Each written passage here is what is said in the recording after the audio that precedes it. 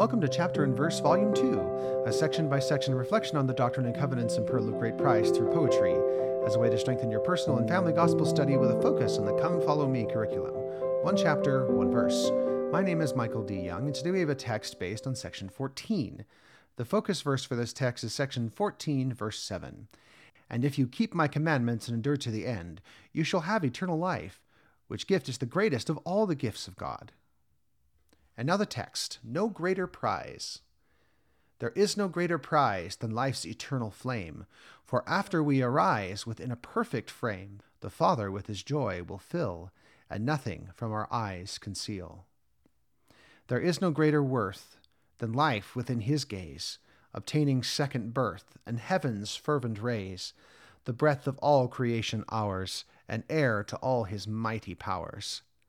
There is no greater rest, nor any greater peace, than living as his blessed, perpetual increase.